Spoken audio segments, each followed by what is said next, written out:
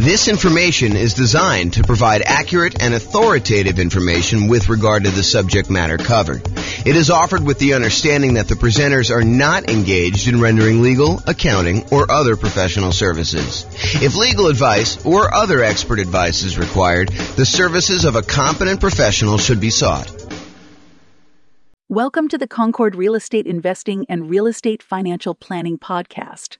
Learn all about investing in real estate in Concord, California, with a combination of real estate financial planning and modeling with numbers specific to Concord, plus syndicated, more generalized recordings of live and pre-recorded real estate investing classes, not all of them specific to Concord. Be sure to stay tuned after the podcast for a message from our sponsors. Well, good morning and welcome, everyone. I am James Orr, and we got a very special class today. This is part of the series on improving cash flow. And so today we're going over improving cash flow when considering your real estate investing strategy. When you're thinking about which strategy you want to use, how do we improve cash flow when we're trying to decide whether we're doing traditional buy and hold or short-term rentals or house hacking or nomading or whatever we're trying to do there. So all of the things we're going to discuss today have to do with choosing your existing real estate investing strategy. And this is, as I mentioned, part of the series we're doing. And so we've already covered how to improve rental property cash flow when we are searching for properties. That was covered in a previous class. So if you want to see about all those different strategies, go watch that class.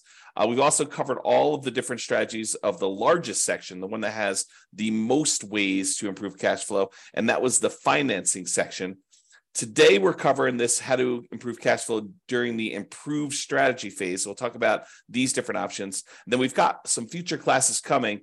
The one class on how to improve cash flow when you improve the property itself, while you're marketing the property, while you own the property, and then while you're renting the property. So there's different kind of stages that I broke it down into, and we're covering the classes, we're covering the strategies, the 88 strategies to improve cash flow in all of those different stages in discrete classes by stage. So if you're at the stage where you're searching for properties, just review the one for searching properties. If you're at the stage where you're financing, do that. If you're trying to figure out what strategy to use, this is the class you'll want to use for that one. Okay. So when we're thinking about improving cash flow is really made up of how much income you have coming in on the property, all the different sources of income, especially the rent, but then also things like laundry or renting out different parts of the property, or maybe you add in additional services like landscape service or internet service or things like that nature. So there's different strategies of rent or different sources of income like rent, and then all of the other sources of income you have in the property, minus, in order to get cash flow, you have to subtract out all your different expenses. And your expenses are, your mortgage payment, taxes, insurance, maintenance, property management, vacancy, like all of those different things are expenses. And so when you think about how do you optimize, how do you improve cash flow on property? Well, it really consists of two different parts. How do you maximize the income you have on a property? And then how do you minimize all of the different expenses? And a lot of the things we're going to be talking about here today in this class have to do with maximizing income. Although a couple of them have to do a little bit with minimizing expenses, the majority of them are maximizing the income on it. So be sure to consider the impact of both income and expenses and the additional work involved and the value of your time when you're considering all of these different strategies to implement. Because some of the strategies, as you'll find out, they are significantly better cash flow, but they also require a lot more of your time and effort in order to implement them. So just kind of keep that in mind. All right, since we're talking about strategies, this is the list of the different strategies that we've broken out for real estate investing. So I'm not going to cover these because this is going to be covered in its own separate class. However, this is the list. So I'll just run through the titles and you can kind of research these if you want to dig deeper. Buy and hold, real estate investing, buying a property and renting it out and holding onto it for a long period of time. The nomad strategy, buying a property, moving in as an owner-occupant, living there for at least a year. It's a requirement of the lender. Usually do this because you can get very low down payments or nothing down payments, and you get improved interest rates, which could lead to some improved cash flow on a property. So you go move into the property, live there for a year, then you convert the property that you just lived into for at least a year into a rental. You buy another property to move into, and you repeat this process until you have as many rental properties as you desire. So that's the nomad strategy. House hacking, which we'll cover a little bit today, because it's one of the strategies we're going to discuss. That is renting out any part of a unit that you're living in. The most common example is you buy a duplex, you rent out one side of the unit, and you live in the other. But it could just be renting out, the property to roommates. You buy a single family home with 4 bedrooms, you live in one of the bedrooms, you rent out the other 3 or even just one, and that is considered house hacking. And there's some variations on that, which we'll talk a little bit about today as well. The BRRRR strategy: buy a property, rehab a property, rent a property, refinance it, and then repeat. So there's the buy, which is the B, and then all those different R's: rehab, rent, refi, and repeat. So all the different bars there for BRRRR. And that's a strategy for being able to buy properties and leave very little or no money in the ideal situation. Most of the time, it's leaving a little bit of money in the deal so that you're able to acquire properties with little down. And then all the quick turning, flipping properties, and then wholesaling and wholetailing. Wholesaling is basically selling your contract in a property to another investor. You find a really good deal and you sell to an investor, and you get a fee for doing that. All the creative financing stuff: buying property subject to, lease option, lease purchase, rent to own, owner financing, agreement for deed, contract for deed, loan assumption, like all of the creative different strategies for financing properties. Those are different strategies. And then partnerships and syndications: if you're going to get together with one or more other folks who want to invest in real estate with you, then you can kind of structure those in various different ways. And then tax liens and tax deeds: whether you are investing in a lien against a property with the hope that the property is, they either pay you a return on it, or in the event that they don't pay you the return, then you can actually foreclose to the property and get ownership of it. And then real estate investment trust, which I don't usually cover, but I include it to be all inclusive, to kind of be comprehensive here. That's that. So these are the different strategies. And you'll see that we're talking about using different strategies here today when we talk about how to improve cash flow. All right, so here's the list. Different ways to improve cash flow when you're thinking about the different strategies you can use as a real estate investor. So one of the different ways you can kind of improve this is to change the term that you're renting out properties. So I think a lot of people think about investing in real estate as you buy a property and you rent it out, and you rent it out to a tenant, and there's a year-long lease in place. And maybe the tenant renews for another year, and you kind of keep doing that. Or maybe they leave early because they got evicted or they can't pay their rent anymore, and you kind of shorten the term in that way. But you could deliberately choose to rent out properties monthly or weekly or nightly, like a vacation rental. So changing the term of the rental can improve your cash flow on a property. We'll talk about that a little bit. Or doing a totally different strategy, like a lease option, where instead of just leasing the property to a tenant, you decide you want to go after a tenant buyer, a tenant who also has the option or a contract to buy the property from you a year or 2 or 3 or 4 or 5 down the road, or 6 months down the road, whatever you negotiate as part of your term. Basically, they will lease the property from you, and then after they lease it from you for a period of time, they're going to buy it from you. And there's some advantages to doing that, which we'll discuss here in a minute. Or you could choose to do a specific niche. You could cater to a group of people who you know are looking to rent in your area. For example, you could choose to focus on student rentals, or you could choose to focus in on traveling nurses and provide them, kind of services related to their particular industry, knowing that they're coming in for, contract periods of time, and they're going to need some extra stuff in your property. Or you could cater to oil workers if you happen to live in an area that has a bunch of people coming into town to do work on the oil kind of stuff that they do. I don't even know what they call it. So you can cater to all these different niches, or you can cater to things like corporate rentals. So you decide to do that. And then I'll kind of group these last 3 together. They're all really versions of house hacking, in my opinion. So we'll talk about roommates, getting roommates, changing your strategy to having roommates, like house hacking with a single family home, or renting by the bed or bedroom. Sometimes especially with like student rentals, sometimes they'll rent out by the bed or bedroom. You might rent out by the bed if you're putting 2 students per room, or you could rent out by the bedroom if you're renting to maybe a graduate student or something like that. Or you could rent by parts. In some cases, you may be renting a property where you rent the garage separately, or you rent access to the community swimming pool separately, or you rent access to the storage units on the property, like the storage shed where somebody wants to be able to store something or whatever they're doing there. So those are different ideas, and we're going to go into those in detail here. All right, so let's talk about term. So related to term, so term is going to be basically changing the term, the duration of your lease term. So you can either do a daily rental, things like vacation rentals, or there may be some situations where you might rent by the day, or you could do weekly rental. I guess it would be a variation of vacation rental. But I was thinking of if you rent your property out for the Super Bowl weekend, that may be like a daily rental or maybe a weekly rental. But it's all sort of covered under that short-term rental, vacation rental thing. So you can do daily rentals. You could do weekly rentals.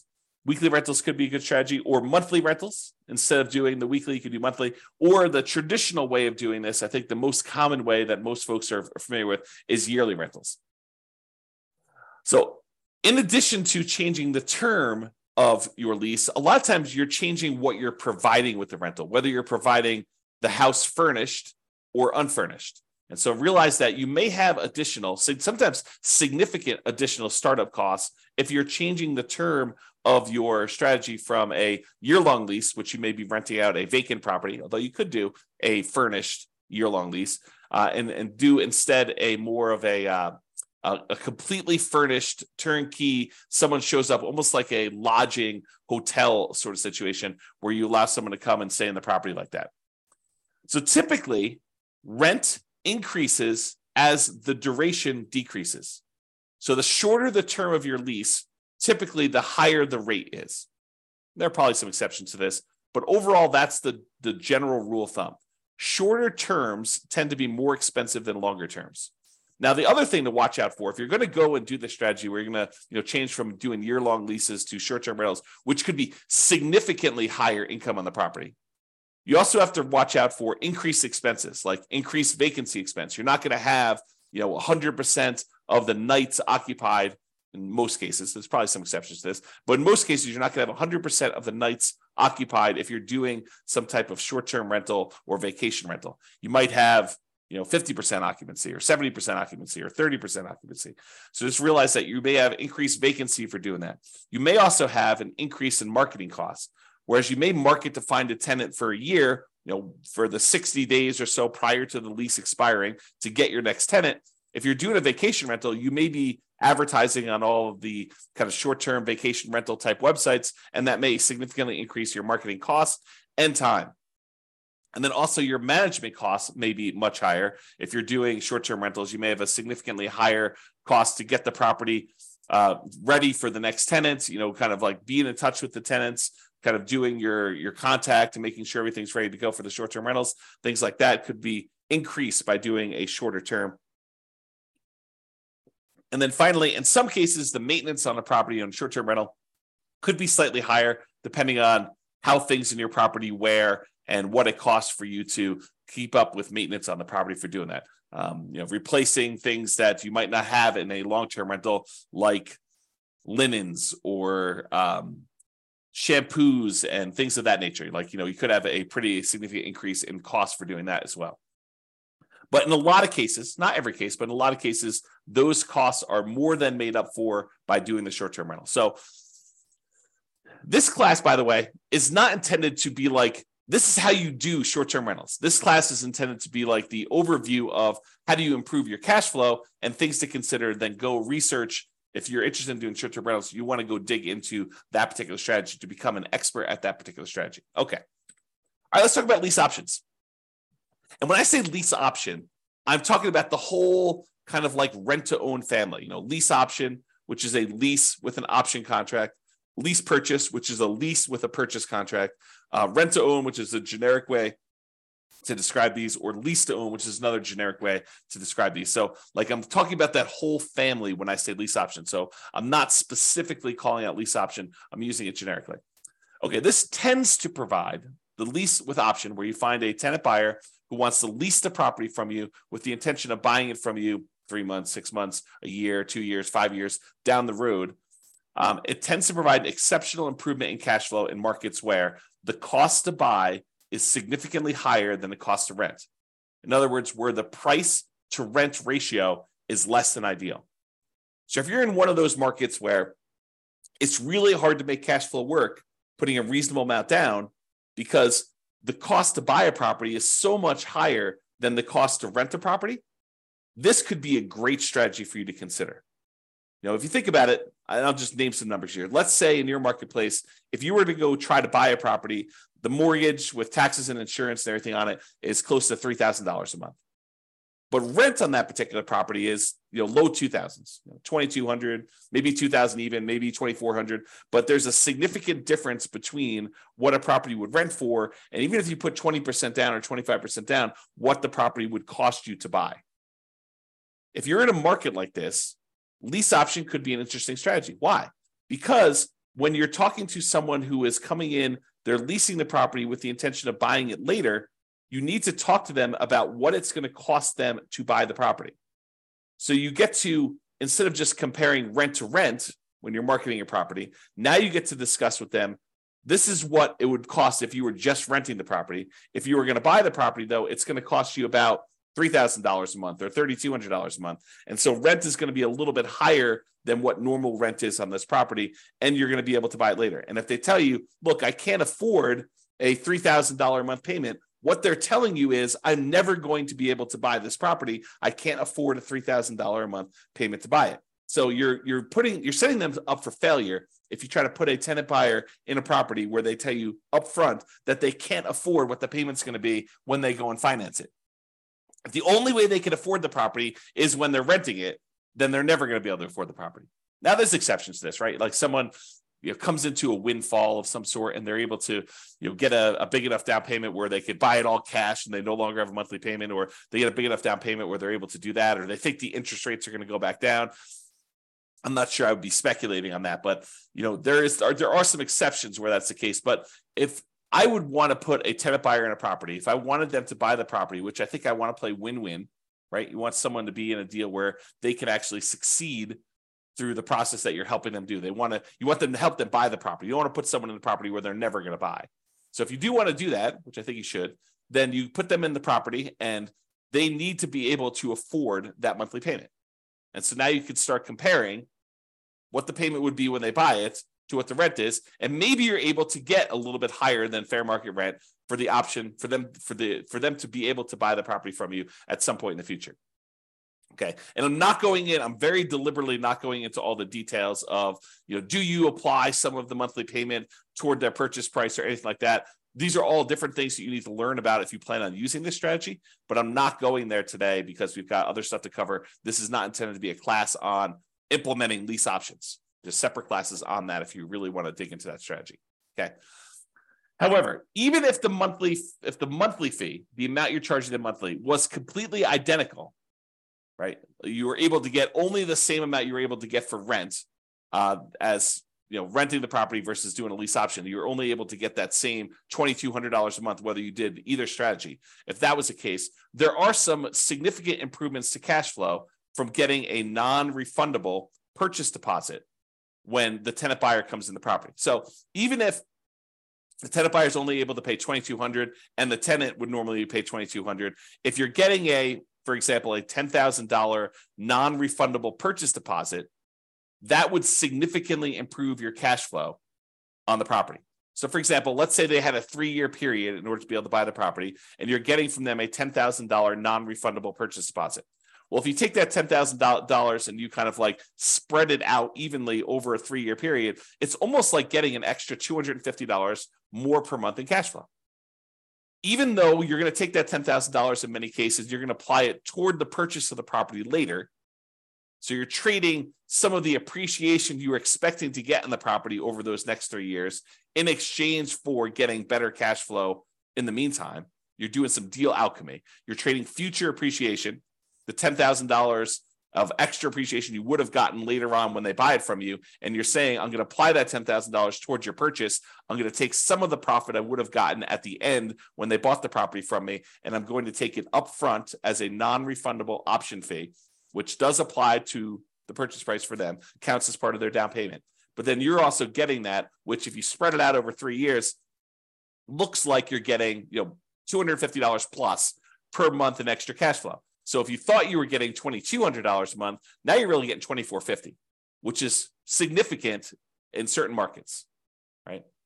So that is one way to look at the lease option. And then the other thing is, in general, I think it is true that if you realize rent is a range, right? Unless you have 100 identical properties that are all renting and they're all exactly the same, all the same views, all the same backyards, all the same amenities, all the same layouts, like everything is identical, and a tenant can go in and they've got 100 different ones to choose from, and the rents are going to be pretty much exactly the same for all of those. But if you've got one property and another property, and the other property has slightly different layout or slightly different amenities or slightly different kind of upgrades or slightly different view or slightly different location in the neighborhood, like the rents on those are not identical. And so there's a slight range of what rents can be.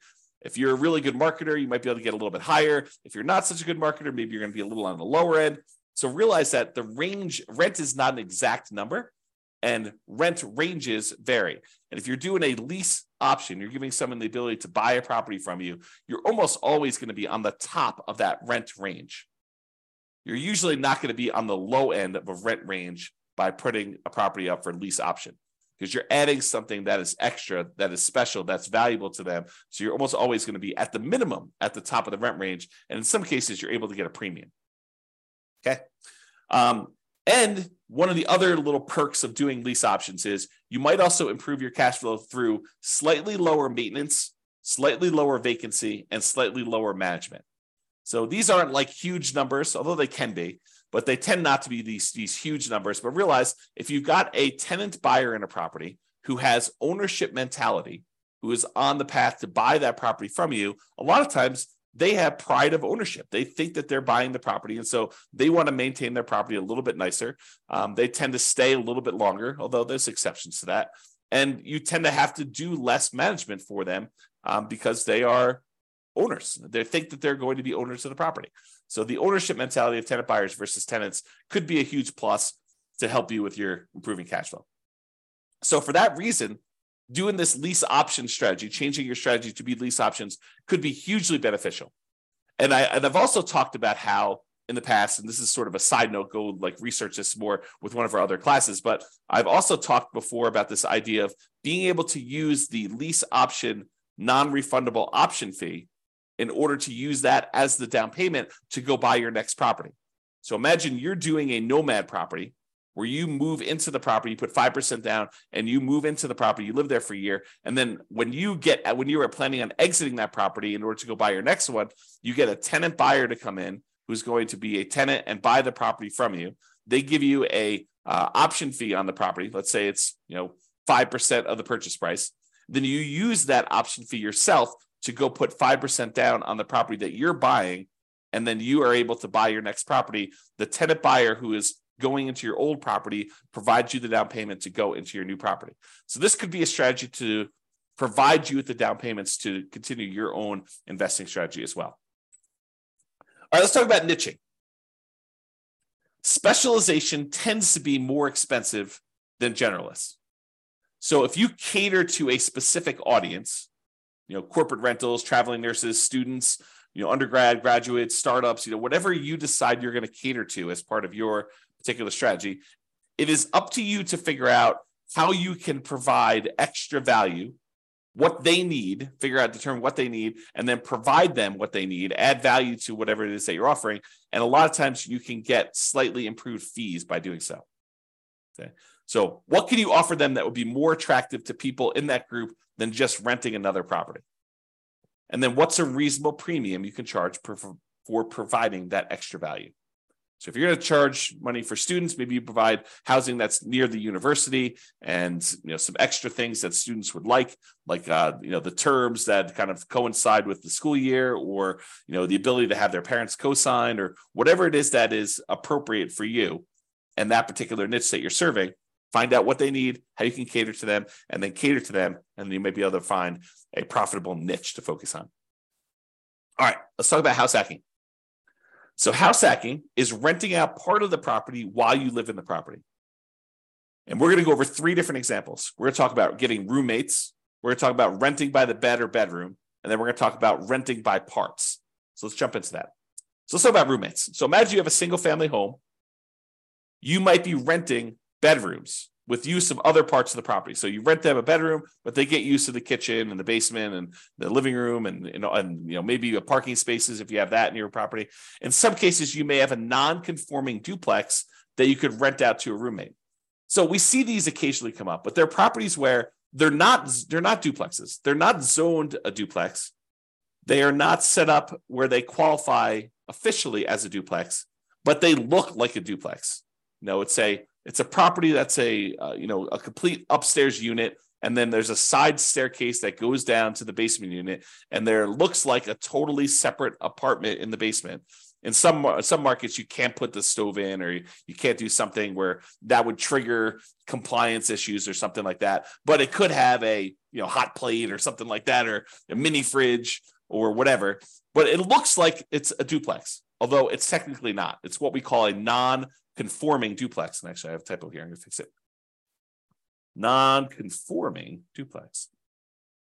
So non-conforming duplex, that you can't technically rent it out as a separate unit. It doesn't have its own address, doesn't have its own whatever, heating source or air conditioning source or a stove or fireplace, whatever it is, the difference between having a full duplex and not in your marketplace, it could vary a little bit. But you could have a roommate that lives down there. Imagine you were just going to have a roommate upstairs in a different bedroom. Well, in this case, you have a roommate, and those could be the rules that you apply to this thing where you are having a roommate. And so a lot of times you have to watch out for your occupancy limits in your marketplace, and they're not going to have their own address. And maybe you have to give them access to something else in order to do this, make this right. Find out what it needs to be in your marketplace. And a lot of times your real estate agent can help you with that. But you maybe have a non-conforming duplex that you could do that.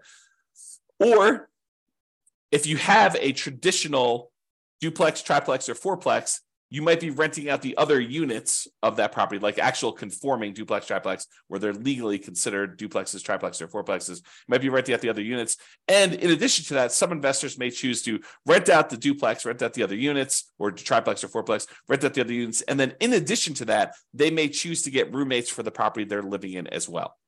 Okay, so that is another option. So that's like roommates. And that could significantly improve your cash flow if you're thinking about that. Okay, rent by bed or bedroom. So in some situations, they might lend themselves well to renting out by the bedroom or even the individual bed. A lot of student rentals, they may do individual bedrooms, or they may do kind of by the bed, where you have two students per room. You have two beds in there, maybe two desks or something like that to kind of cater to the students. Or you could rent by parts. We talked about this non-conforming duplex, triplex, or fourplex, and be sure to check and comply with local occupancy laws to do that. But more unusual setups could also include like RV parking spaces for them to park their RV. So if you have lots of space in your property and it's set up for RV parking, you're allowed to do that with your HOA, then maybe you go ahead and you rent out the space for someone who wants to be able to park their RV there, and that could improve your cash flow on the property. Or maybe you own an RV that you have, or maybe it's a tiny home that you set up on the property, and you could rent that out as its own separate living unit on the property if your occupancy laws allow you to do that.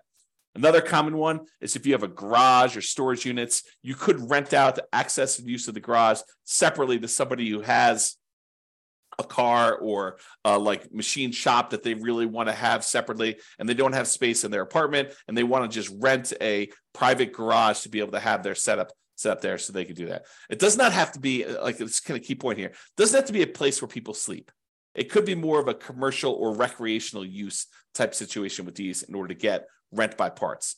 Another example would be use of the community pool. In some neighborhoods, by being a member of the HOA, you get use of the community pool. You may not want to use that. Maybe you get wristbands that'll give you access to do that. Maybe you maybe you sell the rights for a family to use your wristbands. So maybe make sure you check with your HOA to make sure this is legal. Or maybe it's use of the rec center.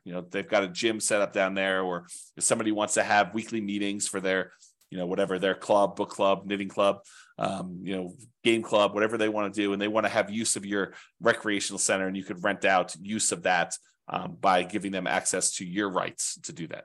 Okay. All right. So that's it. That is all the different strategies we talked about for improving cash flow when you're considering the strategy that you're using. So remember, optimizing cash flow is about maximizing income and minimizing expenses. I got another typo here. The strategy you decide to use will significantly impact the income and, to a lesser degree sometimes, the expenses you're likely to experience on a property.